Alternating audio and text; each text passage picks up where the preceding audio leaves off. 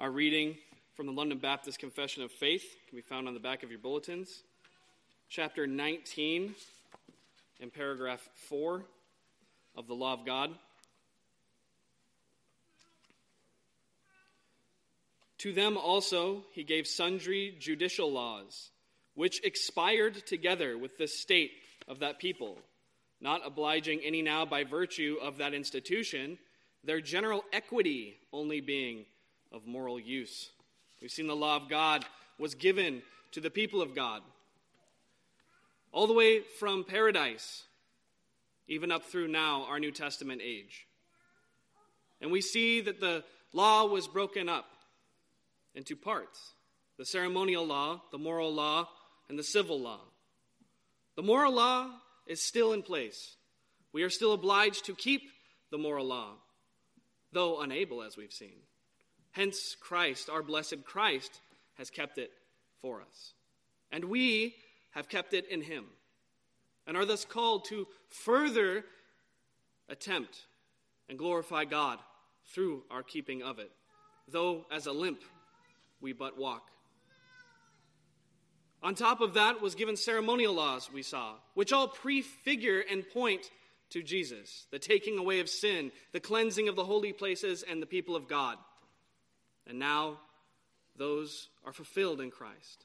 And on top of this, our divines wrote that on top of that was given civil laws, by which the nation of Israel would be governed to the glory of God according to his moral law.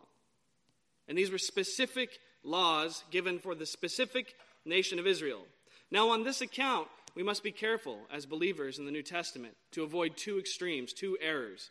On one side, you have antinomianism, and on the other side, you have what is called theonomy. Theonomy teaches that we must put into practice all of those laws. They are just as binding. Those Old Testament laws for the people of Israel specifically are binding on us today. And we must establish a nation that is ruled by those and governed by those.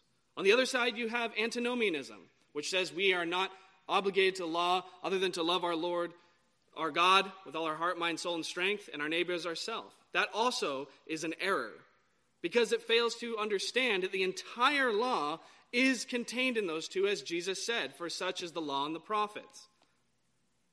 Now, we do have a standard by which we should govern our nations. We can look to the moral law, the equity our divines wrote, the general equity, the usefulness, the substance of what is being said. Insofar as laws given to nations are in accordance with loving God and loving our neighbor, they are good, and they are to be established as such. But either error is wrong. We don't want to be antinomian and say the law is done away, we don't have to keep the law, there is no moral law except for those two laws. No, the Ten Commandments are binding on all Christians for all times. Though it is not our means of salvation, of course. God forbid that we would try to establish our own righteousness, for Christ is the end of the law. Christ is the end of the law in faith. Meaning he has fulfilled it. Meaning he completes it on our behalf. But we should still reverence the law. And we should use those civil laws given to the nation of Israel as a governing principle and an equitous reflection of God's moral law and how to govern our nations. So it's not that they're of no use, it's that they are not binding in the same way they were in the people of God. Amen. Please rise for the singing of psalms, hymns, and spiritual songs, and the reading of God's holy word.